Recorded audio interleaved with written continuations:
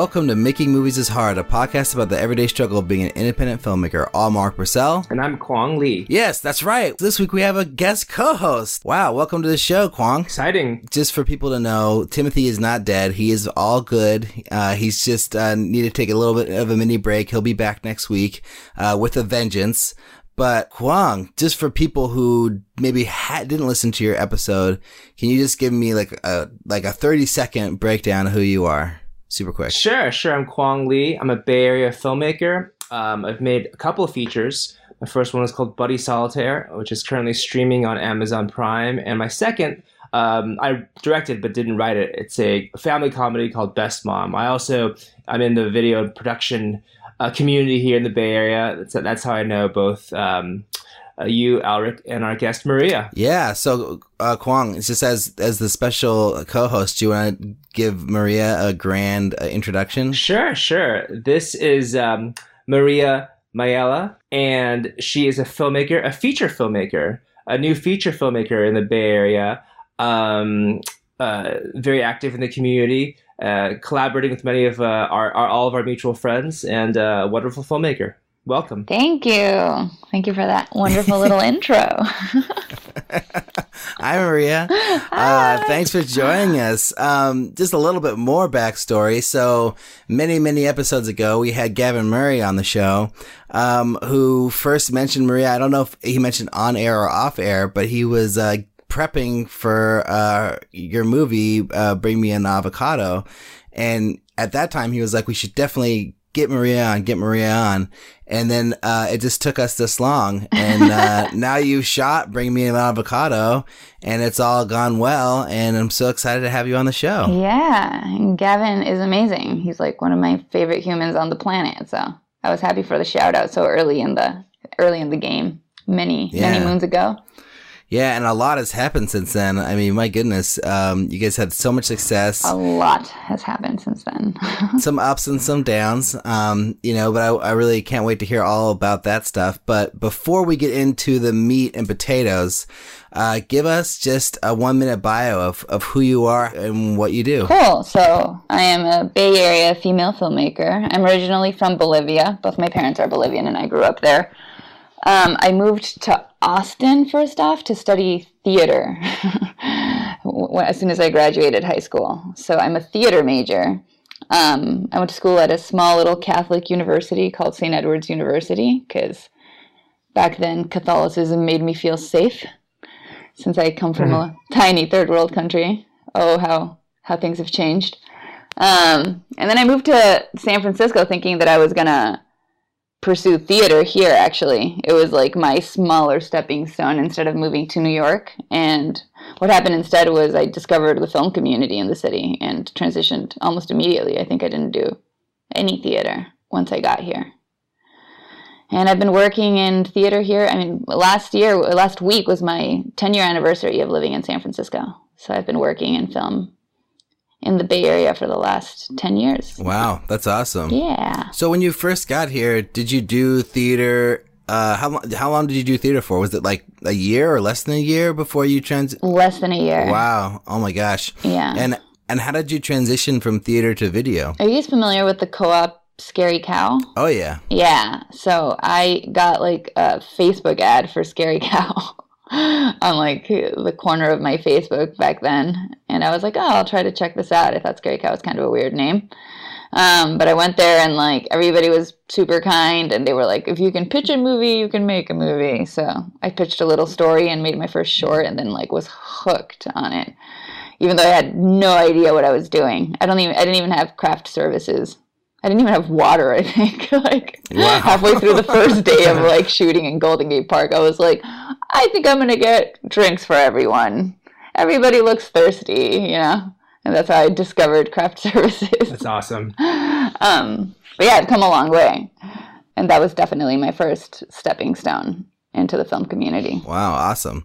And then from there, now don't you work full time in video production also? Yeah, I work as a creative producer in the Bay Area. That's pretty amazing that you went from, Scary Cow, like from theater to Scary Cow to being like a full time professional. I guess I don't know if I heard that exact story before. Usually it's like, oh, I do video. I found Scary Cow to make movies, and I make movies with Scary Cow, and I do video on, as well. Yeah, I mean, I just am a storyteller, I guess, like more than anything else. So I felt that script writing transition was pretty easy for me. Like from writing theater scripts to writing film scripts, I actually felt like there was a lot more freedom in it when you're not, writing for the stage.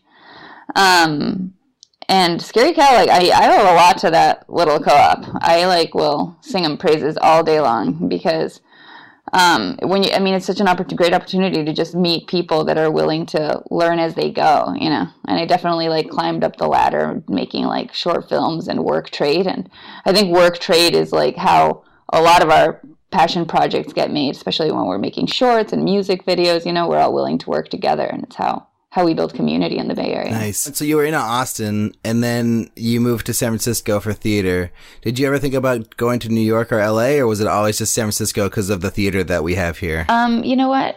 It was more San Francisco for it not being New York or LA than it was for the theater you have here. I'm like, why is that? I'm just curious. I'm not about New York or LA as much, and I think it's because they're both such opposite poles, and my comfort zone is smack in the middle, if you will. New York is just packed with people, it's so intense. I like vacationing in New York, but I want to be out of there by day 5. Okay. And LA is the opposite. It's so spread out, the idea of having to get in my car to go get a cup of coffee or get in my car to go get groceries, is just not appealing to me at all. Yeah. And I think San Francisco's not only aesthetically beautiful, but it's got the best of both worlds, where there's a decent art community, there's people on the streets everywhere,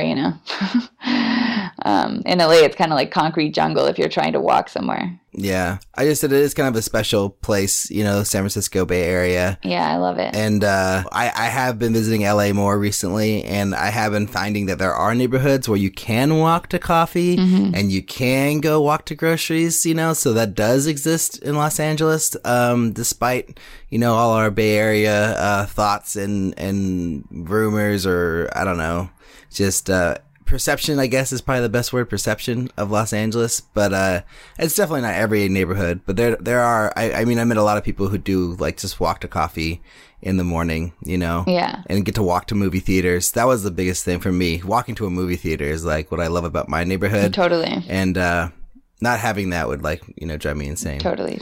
Yeah. Why don't we get started with the main topic stuff here? I'm curious, and Kuang, do you have any questions about Maria's background or anything? No, that's a great story how you made your transitions, and at what point in your process did you think, hey, I'm ready to make a feature? And was there a short film or a project that gave you that confidence to make that step?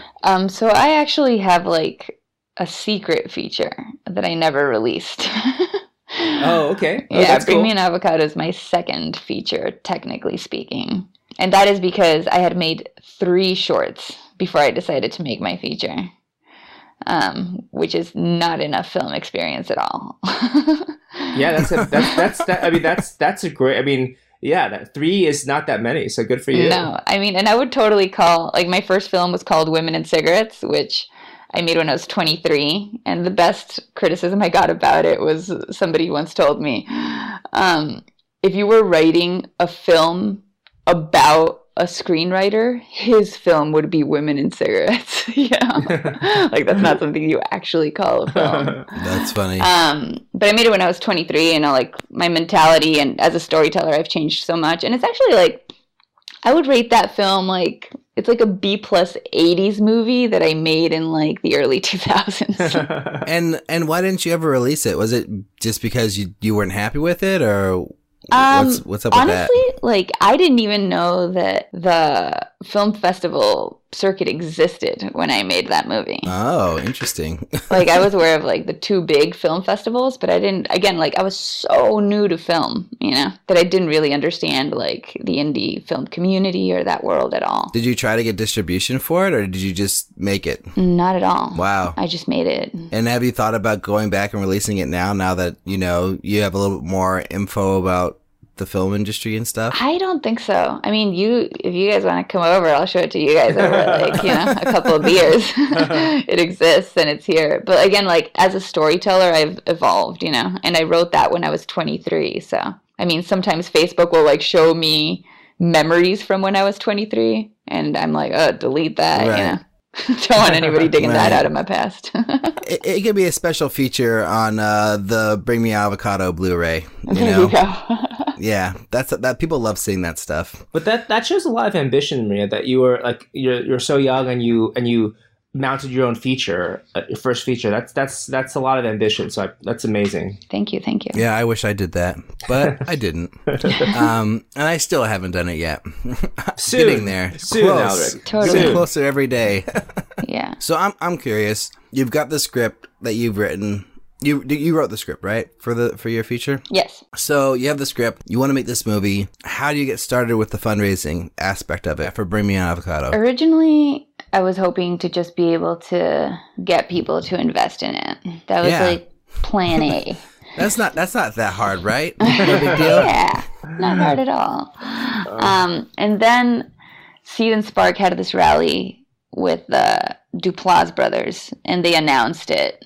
And we decided we were going to try our luck at that. I actually think that they're hosting another one right now. Like, if anybody wants to sign up for it now, they can. So wait, hold on. I'm going to stop you really quick. But that was kind of later on in the process, right? Like, you'd already, like, gotten some of your crew together. You'd already done a bunch of your planning at that point. Yeah. So we had, like, a few of the key members of our crew already. Like, so Gavin, who we mentioned earlier in the film, is, like, the sole reason that this movie exists. I write a ton, like a shit ton, because it's, like, the one part of the craft that I have full control over. Yeah. So I will write, like, short films. Like, I have 2 features, Accumulating Cyberdust, you know, that I wrote. And this one, like, I happened to share with Gavin, and he was like, hey, let's make it. And it was, like, his vote of confidence and him being attached to the project so early that made me be like, all right, cool, let's fucking make it. That's awesome. Yeah. Again, Gavin's great.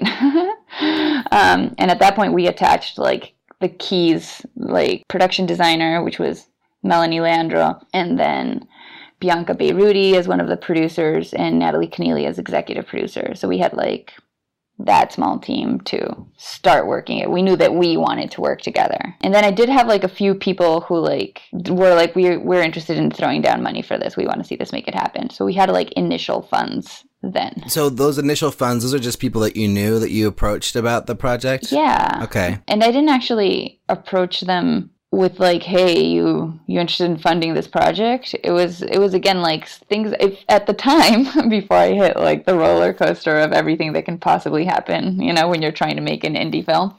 It felt like things were happening really organically, you know, like 2 people were like, oh, and 2 totally different people who don't know each other were like, I'm, you know, willing to support this. Like, let me know if you want me to support. I'm willing to throw down for it. And I hadn't approached them asking them for money. I just, like, approached them with the story. I was excited to let them know that I was going to do this. Oh, wow. So you didn't even really pitch them. You kind of just told them you're making this movie, told them the story, and they were like, oh, if you need anything, let us know. Totally. Wow. And you're like, in fact, I could use something. Yeah, exactly. That's awesome. Did you ever do, like, actual investor pitches before the Duplass brothers rally, or was it really just those couple people that had initially expressed interest, and then from there you just went on the other part of it? No, we did a bunch before and then after. Oh, okay.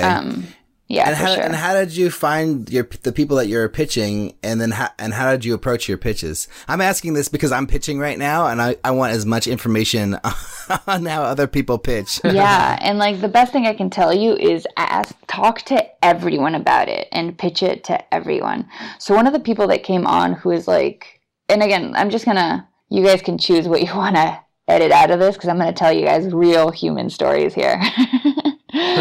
protecting names, but real human stories. One of them, like in one of my lives, I used to work at a nonprofit, past lives. And one of the guys in like accounting of the nonprofit is a really good friend of mine.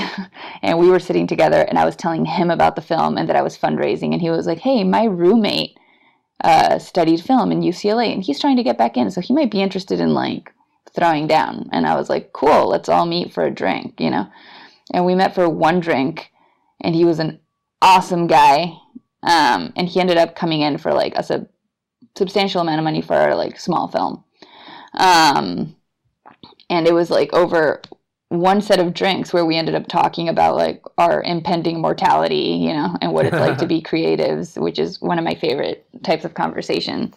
And it came out of nowhere. It was just like talking to a friend that has nothing to do with film or the arts, really. You know, he's an accountant. And he introduced me to his roommate who happens to be in the arts. So again, like there's nobody that like can't open a door for you, you know, like it's all like roots to a tree, you know, they like lead places you'd never imagine them going. So when you went to this meeting, did you have like a deck ready to show them or anything like that? Totally. Okay. And I didn't, so I think that one of the biggest things that I learned with decks is like, don't pull it out until you're saying goodbye. Like the deck is for them to watch on their own time. You know, it's not like you're having drinks and then you're going over your deck and you get to explain it, you know, like the human interaction and sincerity and just like full passion for your film is more important, you know, and also like knowing who you're getting into bed with really is more important. Yeah. Yeah, I had that same experience. I would always bring the deck, but I wouldn't bring it out unless needed. And then usually it would be like, oh, I'll email it to you, you know, tomorrow or after this meeting or whatever. Totally. Because people like things in email form more than they like physical form, I think. I think it depends. These days. I think that physical form, like, I mean, it's also important to feel it out, you know? It's important to have something there with you that you're like, you know, the card up your sleeve that you can wow them with this like beautiful thing that they're welcome to take with them, you know? But it also, I mean, it also happened to me that like I went with like my deck in my purse and then my deck made it back home with me because like during the meeting I was like, all right, this is not meshing well, you know. I don't want this guy to leave with my film. Like that was a different experience that I had, you know. Oh, interesting. So you were like, you didn't want that person involved. Yeah, totally different person, obviously.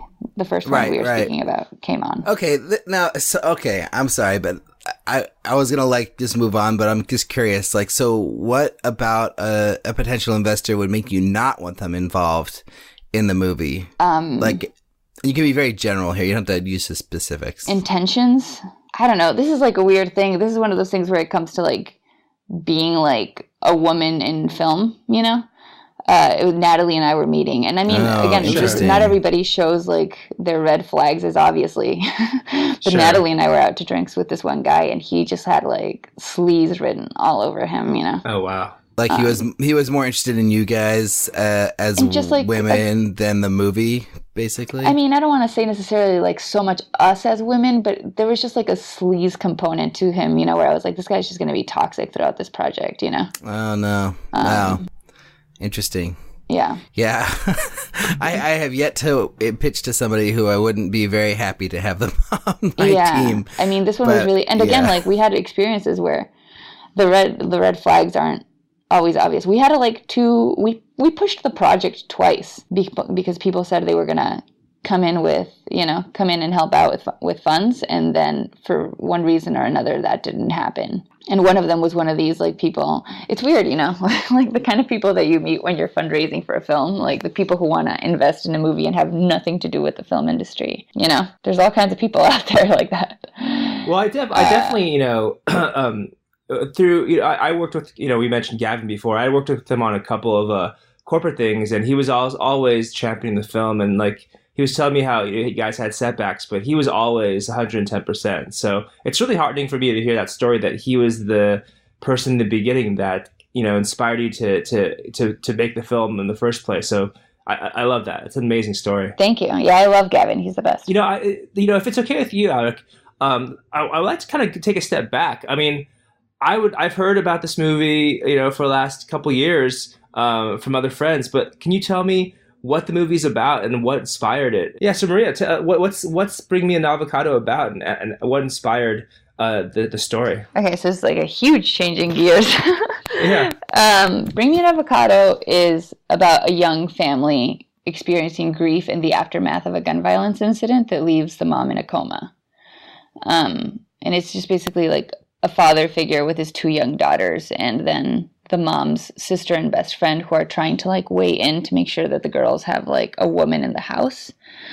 And how you experience grief in the face of uncertainty, if you will. Because with a mom in a coma, you don't actually know what's going to happen, right? So there's like a certain amount of you who wants to like keep things positive and like a positive mentality, and it's all going to be over. That like pending, it might be over, it might not, you know, changes the way that you experience trauma and grief. That sounds intense. It sounds very like a very emotional film. It is emotional. It is. There's also like 2 little girls at the forefront of it, so it's a lot more tender than you'd imagine, you know, when the film is about adults trying to deal with kids, you know. Yeah. It kind of changes the... And is the perspective from the kids or from the adults? It's like watching in on them, but I think mainly like the dad's struggle. Okay, cool. And did this come from like something that happened in your life, or was it something more like you just, you know, hearing stories about these kinds of things, or? So I started writing the film in 2014, and in 2014, my mom got diagnosed with early onset dementia. And I think that it was the grief in the face of uncertainty. Like, how do you grieve for somebody that's still here? Right. That having those ideas and those feelings so fresh in my head kind of led to like how to put this on paper, you know? Which is how I came up with like a woman in a coma, you know, like when she's there, but she's not really present with you, you know, and how more than anything, like the family dynamic around that, you know, people react to that kind of stuff completely differently than you'd anticipate or than you'd even imagine yourself reacting. Wow. That's awesome. And then the kids that you wrote into the story, are they based on kids that you know, or how did you come up with the kid characters? Because I know from my own experience, it can sometimes be hard to write for children, you know, but did you have like a blueprint that you worked off of? No, actually, I write kids a lot. I think it's one of my odd little strengths. I know people usually struggle with that, but I just created them. I mean, I have a little sister. She's not that little. She's 29. Oh. But we were both little at some point, you know, so there's definitely a lot of our dynamics growing up written into these 2 characters. Right. That makes sense. Yeah. So you kind of just used your memories of your childhood as like sort of a way to get started. Totally. Yeah, maybe. That was the blueprint, if you will. Nice. Awesome. Yeah, I have a nephew who's 4, so I'm basically trying to use him as my blueprint. Mm-hmm. Although I wrote this movie before he was born, the one that I'm working on. So as he gets older, it's like, oh, I can pull things now from that he says and put it into the script, you know, and like make it more authentic. How many revisions have you already made of that script now that your nephew's 4? I'm on 13 now. Yeah, number 13. Sounds about right. How many did you make on your story? I think we shot the 18th version of it. Oh, nice. Yeah. Yeah, I still have a little while to go. Well, I know it's gonna be changed again once I cast. I haven't casted yet. I know I'm gonna rewrite once I have the cast confirmed. Totally. You know, but yeah, I mean, I feel like that's the best way. When I hear about people shooting their second or third drafts, I'm always like pulling my hair out, like, but you know, that works for some people. That's definitely not how I can function. Hey, Buddy Solitaire, I did 23 before we shot. 23? Yeah, 23, okay. Yeah. Mm-hmm. I was worried that you were going to say that you did 2. No way. It's like that. That's like folly. That would be just folly to shoot your second draft. Yeah, I agree. Hey, listeners out there, if you've shot your second or third draft for your feature, let us know, because I want to hear how that worked. We all think you were wrong. Yeah. I don't know if it's true, but I heard some story that Lena Dunham, like her Tiny Furniture movie was like, she wrote it in a week and then like shot it like 2 weeks later or something like that. I don't know if that's true. I've tried watching that movie 3 times and have been unable to get through it. Yeah. I'm going to say, without saying anything besides this, that that movie frustrates me to a big degree. I saw it in the theater. I was very excited. I was like, female Woody Allen. I was like, oh my God, this is amazing. And I saw this movie and I'm like, this is not what was advertised. Yeah. I mean, I tried just out of, loyalty for the movement to watch it, and I couldn't finish it. It was definitely not my cup of tea. Yeah. One great reason why I think we do so many drafts of our features is because we know it's not just us in a room writing. We have other people's money on the line. So I think for all of us, we're like, hey, we need this to be good to make sure that other people's investment in time and money comes through, right? So I think it's not only just our own creative vision, but we just want to make sure it's good for the people who invest in us. Yeah, and also the time of all the crew. Absolutely. And all the people who are working with you on it, you Absolutely. know? Yeah, I agree. Like, you want to do everyone justice who's helped you out, because we all need lots of help to make a movie. You can't do it alone. Yeah. I mean, I would put crew first on that list, actually. Totally. Yeah. Yeah, my key team have been with me now for like 2.5 years, and it's not like they're getting paid hourly or their day rate for the amount of work that they put into it. Really? Yeah. So, I definitely feel like I owe them like the best film possible, for sure. It's cool hearing about your approach to writing, and then you're so prolific. I'm curious about what's your writing process. I mean, do you write every day? Do you kind of have different things that you're working on? Walk us through a little bit of your writing process. So I have a notebook of just ideas that I take with me every day. And every so often, the idea is like more, like already arrives to me really developed, like I already have an idea of where it's going to go and how it's going to end. And those films, I mean, it's not, I think it's more like the film as its own entity who like wants to come out, it wants to just like be purged. So it's not so much that I like sit and write for half an hour every day, I'll write ideas as they happen. You'll be on BART and you have an idea, you write it down. Yeah. But every so often, like the idea is like just fully fleshed, and then I just have to make time to write it down because I'm thinking about it all the time.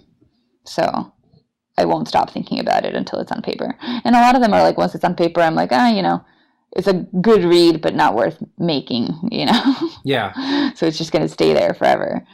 I'm glad I got it out of my system. And other ones, I'm like excited to share. I think that that's like the biggest thing. Like once I've shared it with another person that I trust, then there's like the potential that one might come to life, turn into the collaborative art that we're also addicted to. That's cool. So it's very like you have a process of inspiration, it seems almost. Yeah, totally. Have you guys ever read the book by Stephen King on writing? He has this really but great. I'm dying to read that one. Yeah, I think you would love it because I've read it. Yeah, he's got this great. I remember this analogy he has that writing is like being an archaeologist. Like the stories are buried underneath the ground as fossils, and it's our job as writers not to create these stories, but just to delicately find them from where they are buried in the ground, and they come, like you're saying, Maria, kind of fully formed.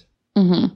Exactly. Yeah, Timothy recently took a month off of work and wrote every day and used the On Writing book as a template to how to approach his daily writing. Oh, that's great. So he basically took everything that Stephen King wrote in that book and applied it to himself, and then did that for a whole month, and then came on the other side of it with a story. That sounds like the best vacation self-imposed retreat ever. Yeah, that's rad. Apparently he's doing it again soon, to do another round of it, in the fall. But, there's a whole podcast that we did just talking about that experience and how it went. So we'll put the link to that one in the show notes so people can check that out. So how many scripts have you written, Maria? How many features? I've written, including Bring Me an Avocado, I've written 3 features, and I have The Treatment and a few scenes written for 2 more features. Nice. Awesome. So are you already working on what you think will be your next feature now? Or like, do you know what that will be? Or are you just still focused on Bring Me an Avocado? Almost my full focus is on Bring Me an Avocado right now, just because we're like, we're like so close to picture lock, and like sound design is happening right now and all that stuff. So it's like consuming a lot of my mind. But actually there's been, in the same way that I was just talking about, like how like the stories find you and then they want to get out. I'm like working on a short film right now that it's like a magical realism piece. Oh, fun. Awesome. Yeah.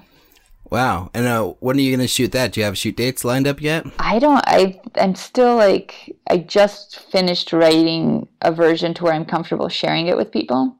And this one's like, oh, okay. This was a little bit out of my comfort zone, so it's probably going to take a second. There's going to have to be like a lot of green screen, and okay, there's a lot of magic in it. Oh, fun. Yeah, that's exciting. So I wanted to go back because the whole like losing your funding thing is like a nightmare that I have all the time. Now that I have a little bit of funding, and the way that I've been dealing with it is I just try to collect as much of the money up front as I can. Like as soon as the investor agrees to back the movie, I'm always like, just very lightly, very like, respectfully just checking in on, well, when you're going to send in the check, when are you going to send in the check, that kind of thing. And then most of them have sent in checks. So I have a good amount of it already secured, but I'm just curious, like when you lost your funding, like both times, well, how did you bounce back from that? And like, what was your reaction to that happening? So the first time I was more like shocked than anything. The first time was like somebody that said that they would come in like on the initial meeting.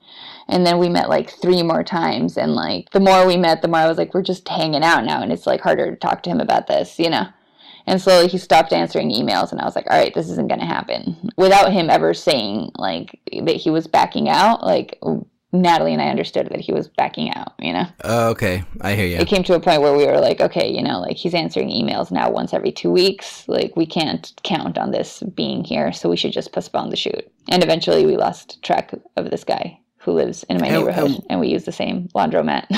Wow. And what year was this when this happened? This was end of 2016, early 2017. Okay.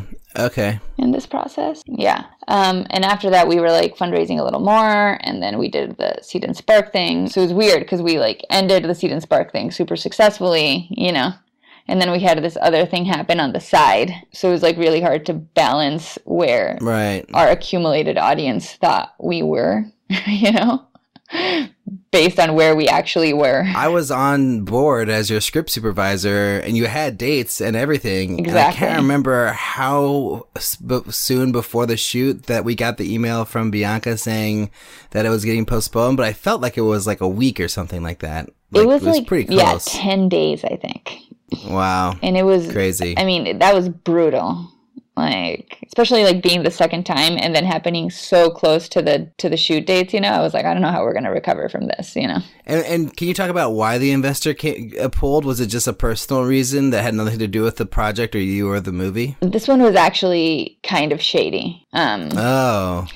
Which is, we ended up, to make like a long story short, it ended up being a person who apparently has like a record in Daly City for like scamming small like companies and, nonprofits and stuff. Shit, that sucks. Oh, wow. Oh, man. So yeah, that one was like very real. I ended up having to talk to like a lawyer about it, like how to get advice on this. And then when we realized that like that was out, thankfully it was like a clean cut, and we're not like tied up in it with. So what did you do? You approached this guy like, hey, are you scamming us? And then he was like, oh yeah, bye. Was it like, how did that conversation go? So this is what happened. He said that he was he was giving us the funds and his credit card got declined. His debit card, credit card, whatever got declined. And when we went back to him to ask him about it, he said that he had gotten charged twice. And then was asking that we, and he was like, oh, that's so much more than I intended to give. Oh, wow. I need the money back. Oh, wow. And it got like super messy, And he was like, oh, just transfer me the money back and then I'll transfer you the thing. No, he was just like, give me like half of my money back, Wow. It's more than I was intending to give. And I was like, we don't have it. We don't have it, He was basically just trying to pull a fast one on you guys somehow. And it ended up escalating like a lot. We were like, hey, can you just authorize us to speak with somebody at your bank? And he wouldn't do that. And I was like, all right, this is like so shady. Why wouldn't he? Like that would be the first thing that I would do. Like if my card got charged twice for something, I would go to my bank first, That sounds so sketchy. I'm sorry you had to deal with that. Yeah, it was super sketchy. And how did you find this person in the first place? How did they get involved?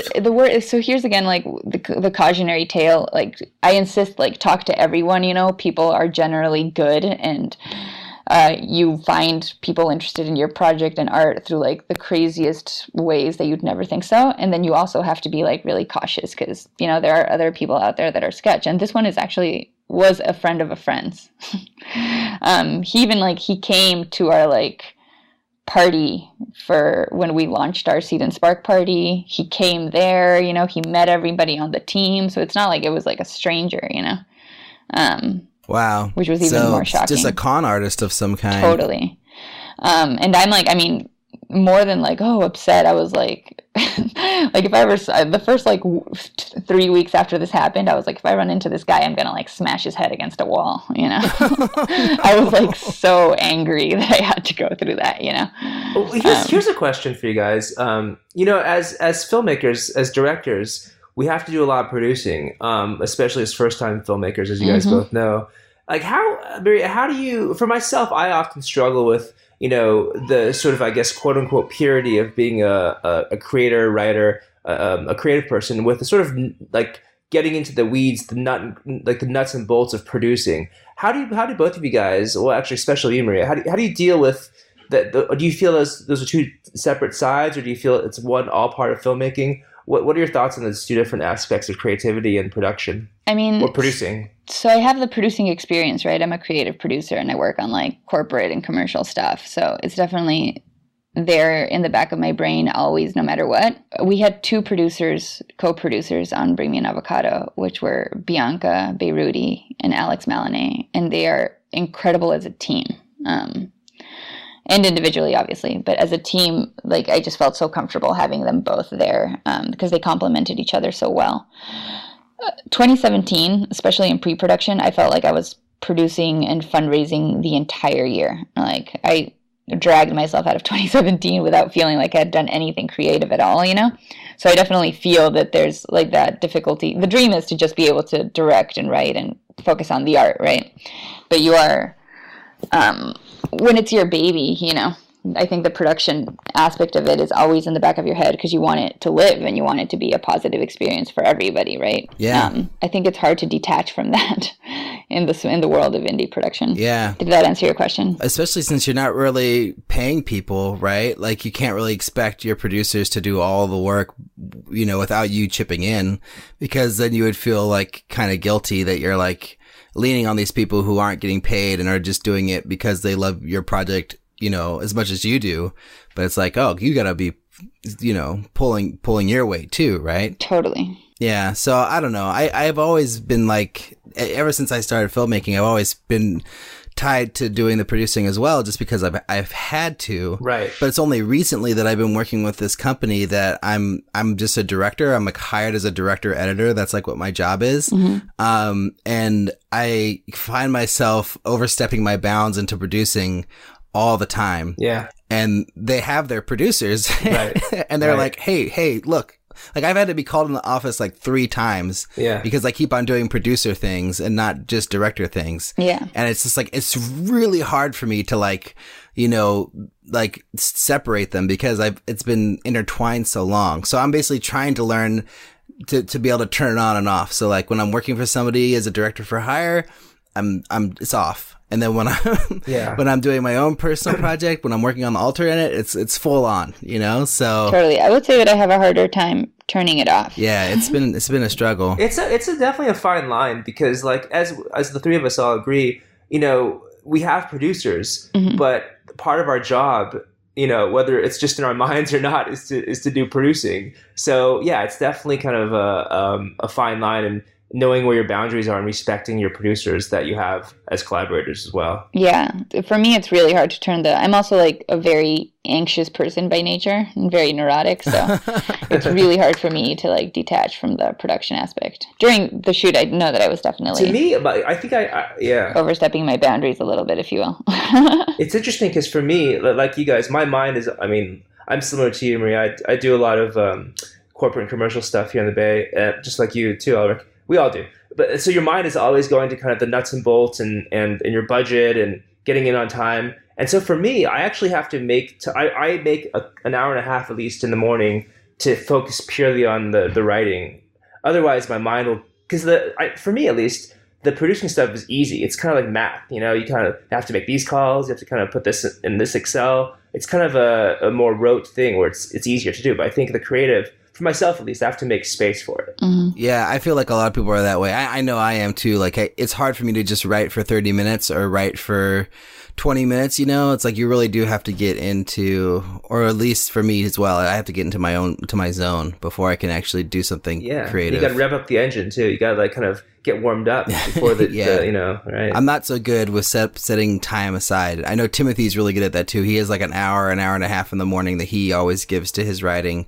And it sounds like you do the same thing. And I have not been able to do that yet. I so bounce from task to task based off of need. Like if I have an edit due this week, then I'll get up early and edit before I go to my other job. Or if I have, you know, this job then I'm doing all the prep for that job or whatever, you know. It's like I'm just doing things based off of like immediate need.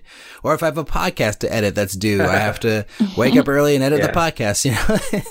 It's not like it's like I've found it very hard to like give myself an hour a day just for the writing. Yeah. And I think maybe that's just, I need to work on that discipline and just make it happen, you know. But yeah, I'm not there yet. Yeah. I mean, I don't believe in it, so. Oh, you don't believe in it? No. Can you talk about that a little bit, Maria? I don't know. I think it's more like, I'm more like story based, you know, like when the story's there, like, and it's your friend, you know, you have a friendly relationship with the story, you want to make it, then you'll find time to make it, you know. It just has to be, it has to stay exciting. I don't believe in like, it's not, I don't believe. I know people do it and are super successful at it. You know, it's not like I don't believe it doesn't happen. But personally, like I don't think it would be beneficial for me to sit down for half an hour and try to force myself to write. Right. I do it when the story calls for it. And I'll have dry spells, you know. There will be like 3-4 months where I don't write anything because I'm just like not into it. Yeah. It's got to come. You got to be inspired. Yeah. You got to have the muse visit you. Yeah. Yeah, that makes sense. Okay, so before we get on to either post or production, I have one more question. Go for it. What advice would you give to filmmakers who are raising money for their features? Like, what would you tell somebody like me who's like trying to make it happen? I mean, I think that you hear all the time that like just leave, you know, no rock unturned. Talk to everybody about your film. Be sincere and direct about what your needs are.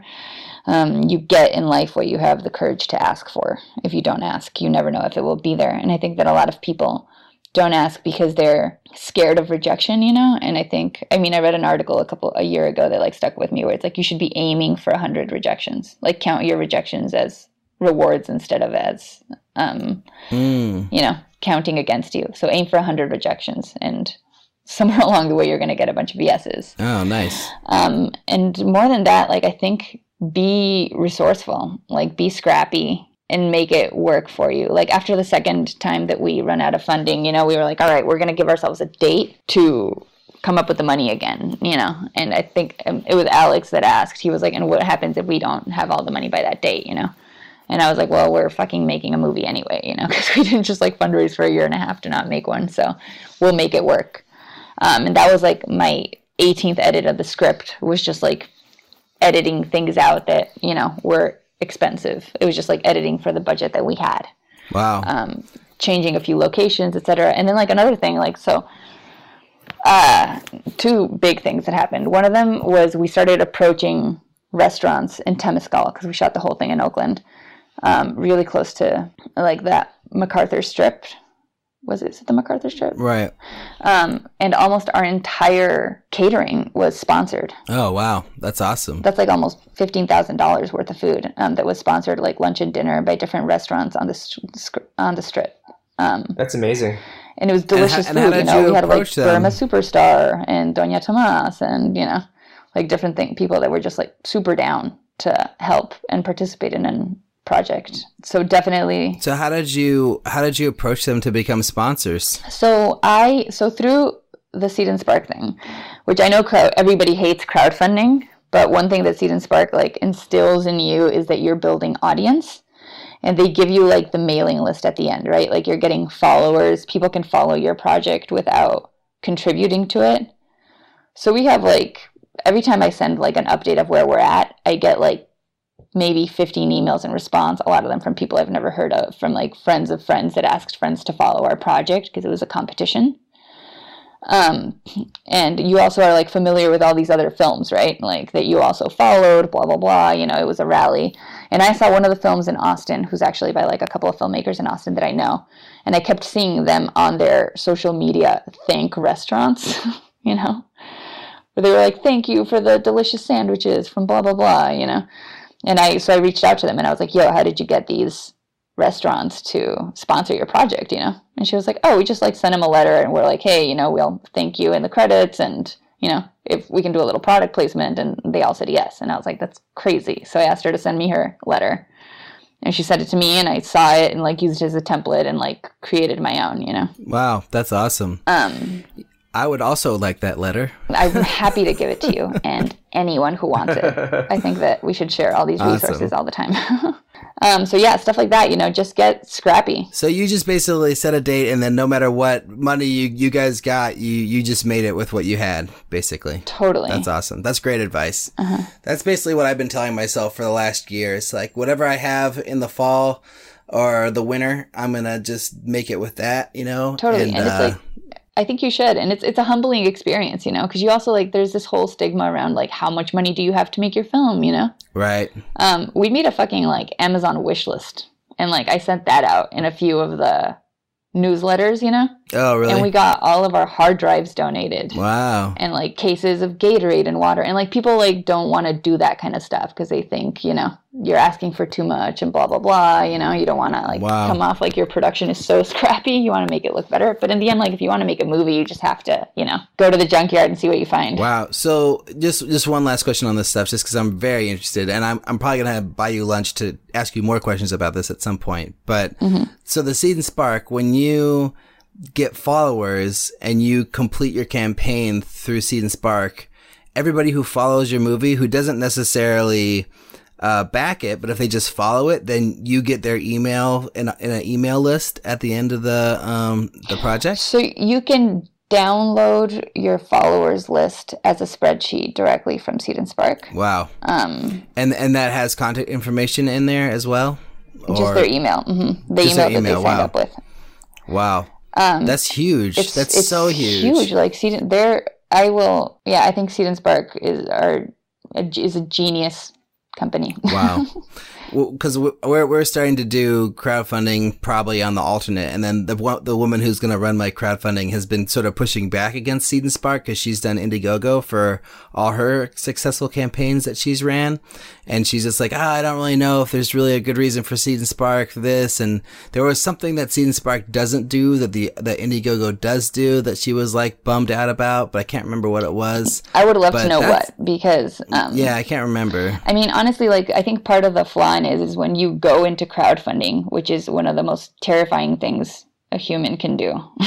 Right. I think that, yeah, it's totally terrifying, especially because, like, you know, there's a time limit and you panic and blah, blah, blah, you know, but I think that you go into it with, like, only money in your mind, right? And Seed and Spark is right when they are preaching that, like, you are converting audience members and it is your first audience. Because, like, I send updates to these people, you know, every like 2 weeks, and people that I would never think answer, you know, and they like are willing to give more, you know, they want to see the movie happen. They're happy to hear from you, you know. That's awesome. Cool. So we are pretty short on time now, and we have 2 other sections to go into. But why don't we go into production a little bit? Can you tell me just kind of start us off, what was your favorite thing about your shoot? And what was your least favorite thing about your shoot? I mean, I think my favorite part about my shoot was honestly the people. Right. I think one of my favorite things about filmmaking in general is that it's a collaborative art, and if you are a good collaborator, then you can like make magic happen, right? Right. And during the shoot, we shot for 12 days. 9 of them were in one house in Temescal. It got like pretty crowded. I lived in that house. I stayed there every night, sleeping next to the wardrobe rack, you know, with a light that was off, propped over the bed. You know? I love it. Thinking about the next day. But every day, like we used to call it like first in, last out. We're at 2 hours before we'd start. Alex, Bianca, Melanie, and Gavin would come over, and we'd have coffee in the morning and just talk about, production design, cinematography, and the needs for the day. And then at the end of the day, we'd all sit down and have a beer and talk about how it went and how we can adjust for the next day, Yeah. And it was beautiful. And I think that there's really something to say in trusting your heads of department to build their own departments, because everybody that they brought in was just so fucking happy to be there, And when we were building the schedule, because we're paying ND wages and so many people are pulling favors, we said that we were going to do 10-hour days, even though we could have really benefited from doing 12. And the 2 days that we went over on time, I was so anxious and stressed out about it. I didn't want to keep people. But again, everybody was just happy to be there, And when they were rapping at the end of it, they were laughing and smiling. And I was just oh my God, I cannot express how grateful I am for this group of people who all have impeccable senses of humor, That's awesome. And storytelling. So yeah, definitely the collaboration of it all. And how did you guys watch dailies at the end of the day too, or did you just watch as you went, as needed? So the first 2 days I watched everything. And then after that, I would only watch the scenes that I felt like I needed to watch to make sure it was all there. Did you feel like just watching every daily was just overkill? You didn't really need to review everything at that moment? Totally overkill. Wow. You just I don't know, it's so important to process at the end of the day, Right. And if you're watching all the dailies, then that's not necessarily giving you that processing time, Plus, I'm sure you're, directing, you're not, after you finish with your long day, you're still kind of prepping for the next day. So oh, totally. You're doing 16, 17-hour days. For sure. And it's just one giant adrenaline rush, Yeah. I feel like those 12 days were just one really long day for me. So yeah, definitely, I totally agree. And you just mentioned 4 people, and I know all those people. They're all great. So the Bay Area, as Alec knows too, the Bay Area film community is amazing and wonderful. We all love it. Yeah. What would you say is was the most challenging, or what was the part that you didn't like? So there were 2 scenes that were really hard to shoot. And now in retrospect, we all joke around about scene 100, Right. It was actually scene 100. And everything that could possibly go wrong did go wrong. Things that we didn't foresee in pre-production, And then during it, that scene took us the time that we had planned to shoot 3 scenes in. Oh, wow. And it went until lunch. Oh, my gosh. So it was brutal. And as I said, we shot the whole thing. And what about it was so tough? I think everything. We decorated the whole room, and it was all based around a bookshelf. And when we decorated the living room, we weren't, I don't know, it just looked like such a beautiful living room. Melanie did such a great job, and we didn't realize where we had placed the bookshelf, so we kind of wrote ourselves into a corner. And then there was just there was a bunch of continuity issues. The sound wasn't working as well, There's the wiring in the house was weird, so there was parts where we'd get a lot of static. Oh, interesting. And after a while, there were the actors were having trouble with their lines on it. It was everything that could possibly go wrong with a scene was going wrong, We were losing light. So how did you overcome those challenges? Did you just get through it? Barely. That was the one scene in it that, and again, we were shooting all in one house, and at the end of the house, we had a break for lunch, and there was nowhere to go. Even the bathroom was being prepped for the next scene, and I was I need to go somewhere where I can just sit down for 10 minutes by myself, And that space didn't exist. And we had 2 kids on set with us the entire time. So, so that was definitely the hardest part, I would say. Not having space, enough space. It's 12 people in one house. It gets very crowded. Were you able to make that scene work in post? Is it? Yeah. Good, and good. that goes, I'm going to shout out Anna Rotke, who's our editor. And she is just a sorceress and magical editor, and I don't understand why anybody would work with anybody else. Yeah, if I can share a story, I think I was talking with you, Maria, at a film event, and I was saying, hey, for me, when I saw my assembly, my first cut, I was about to give up on doing film. Oh God, we don't have a movie, it's over. But I was very impressed when you were hey, we saw our first cut and it turned out pretty good. Yeah. So shout out to your editor. She's amazing. We're really, really close to picture lock. And we have that scheduled for this Monday, the 20th. Nice. And like the hardest part about that is going to be like not hanging out with Anna anymore. Yeah. Like she's the last person I talked to last night before I went to sleep. It's amazing. Like I would say after living in the Bay Area for I think 4.5, 5 years now, I lived in LA beforehand. Mm-hmm. I love the Bay Area film community. Everyone is so supportive. Everyone honestly wants to make great projects. People like working together. Totally. It's wonderful. Yeah. Oh, and I was gonna say, and then there was like one more scene. There's like a surprise party scene in my film that is like really key to the entire story. And the day that we shot that happened to be the day that my tiniest talent, my little actor, turned 7. So they were like, it's already going to be decorated, blah, blah, blah. So we'll like, also just pull out a cake and celebrate for her. And like, again, with like just having an awesome team and like the transparency of it all.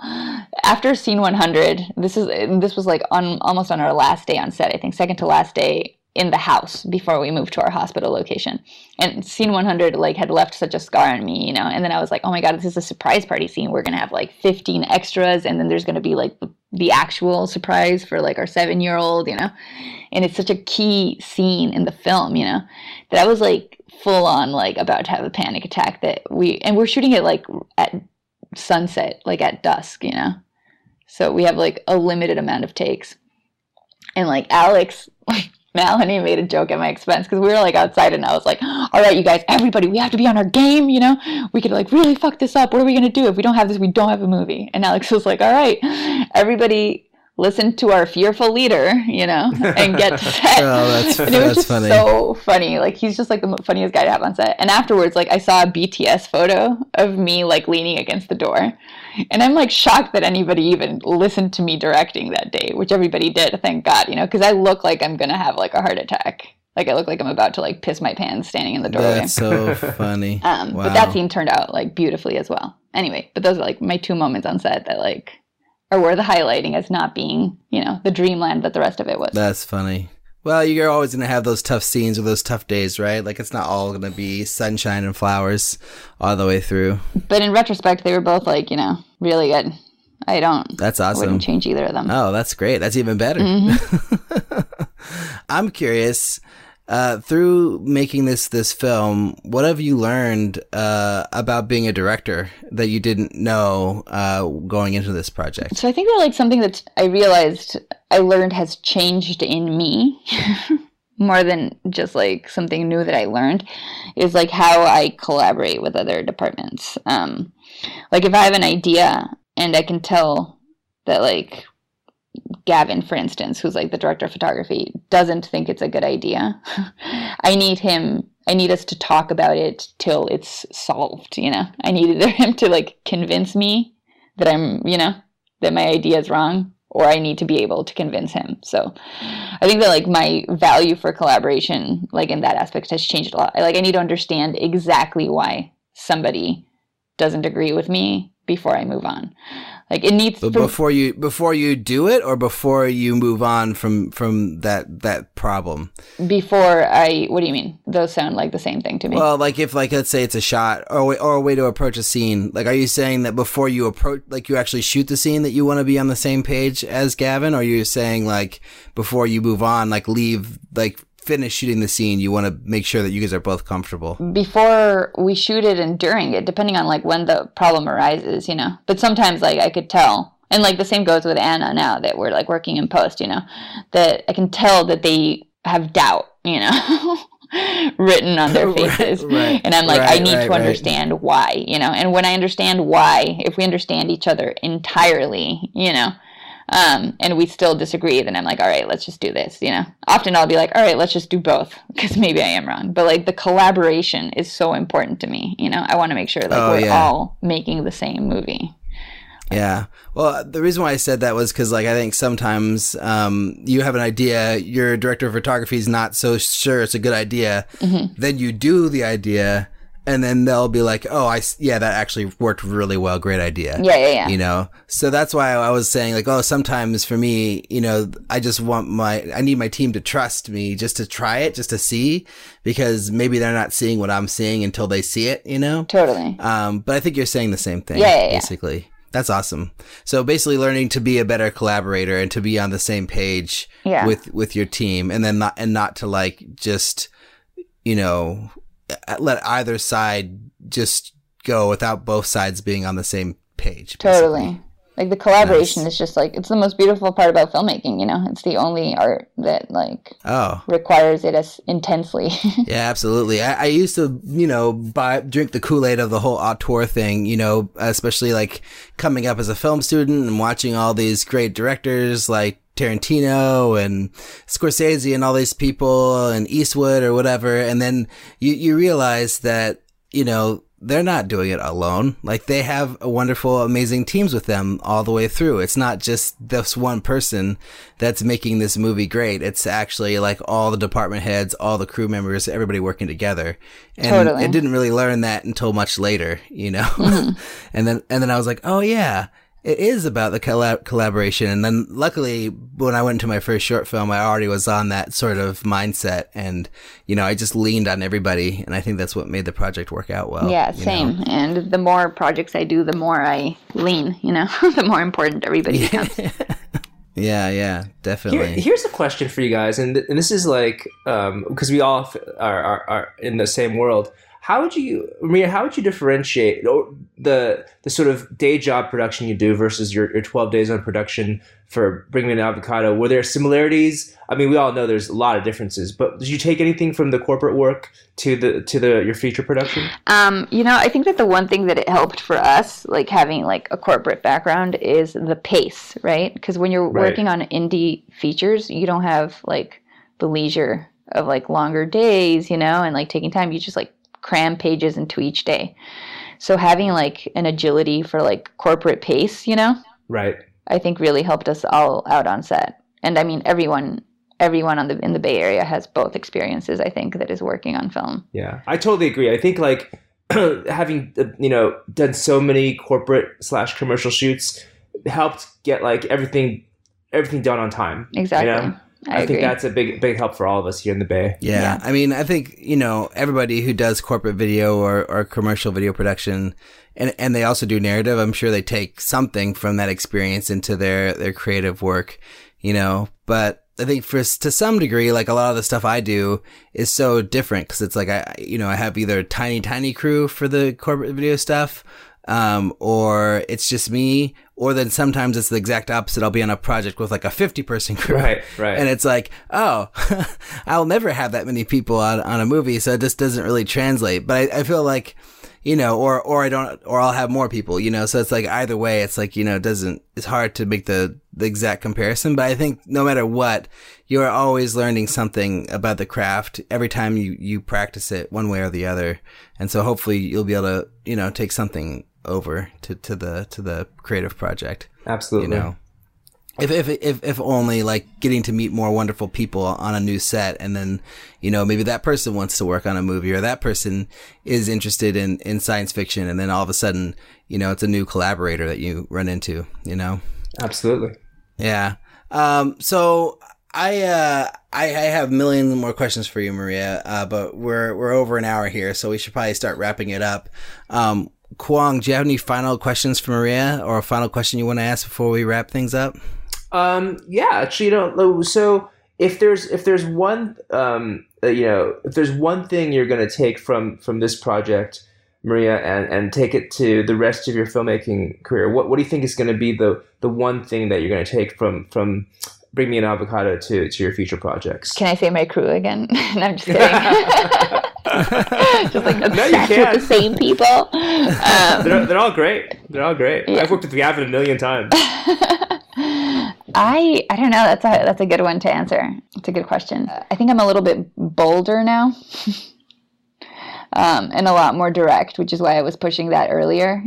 I think that I'm way more willing to ask exactly for what I need and what I want, and I think that's going to be something important to take on to the next one. That's great. Nice. speaking to a filmmaker who's about to go into their first feature, what thing would you say that they shouldn't do that you may have done in a previous production, or that you know would be like just, not a good idea? Something that you shouldn't do. So we did 6-day weeks, and if possible at all, I would do 5-day weeks. Oh, 5-day weeks. I know that 6-day weeks is something that people are like, yeah, we can do it. It saves money, blah, blah, blah, but like 2 days of rest, Yeah, that's nice. Yeah. And did you like doing 10-hour days, or would you have preferred to do 12? I liked doing 10-hour days. I mean, because I didn't do 10-hour days. Right, of course. You did like right? 14-hour days. So I liked that we were only shooting for 10 hours and having like 2 hours of planning before and 2 hours of debriefing after, like processing. I think it was like the right way to go. Nice. Do you think it would have worked with a bigger crew, or do you think that it was partially because your crew size was just about right to make that happen? I think the crew size was perfect for ours. Because you said 12, right? So it ended up being, we had more PAs on different days. Oh, okay. So I don't think it was 12 every day. It varied. Plus you had kids, so I'm sure the kids limited your amount of time you could work. Yeah. Oh yeah, the kids and their parents and all the, yeah. We had families. Yeah. Yeah, definitely. Wow, that's awesome. Well, I think we should wrap this up. Where can people learn about your project? Do you have a website? Do you have We do. BringMeAnAvocado.com. And And are you on Twitter and Facebook? Yeah, exactly. Bring Me an Avocado on Facebook. Bring Me an Avocado on Instagram. I think it's Bring Me Avocado without the N on Twitter. Oh, nice. Because of character limitations. But we're everywhere. And then do you have, your own website as a director, or Twitter or any of that stuff? Or is it just all Bring Me an Avocado for now? I have my own Instagram, Twitter, and website. My website probably hasn't been updated since 2015, but nice. It exists. Awesome. Well, we'll have all that stuff in the show notes. And Kuang, you want to take us out with the outro here? Sure thing. Hey, so thanks for listening, and thanks to Maria for being a great guest in the show. You can check out the Making Movies is Hard website, makingmoviesishard.com. You can find links to what we're talking about. If you want to send us an email, send it to podcast@makingmoviesishard.com. We're on Twitter and Facebook. And if you like the show, please tell a friend, help get the word out. Thank you, Maria and Alric, and we'll see you guys next week.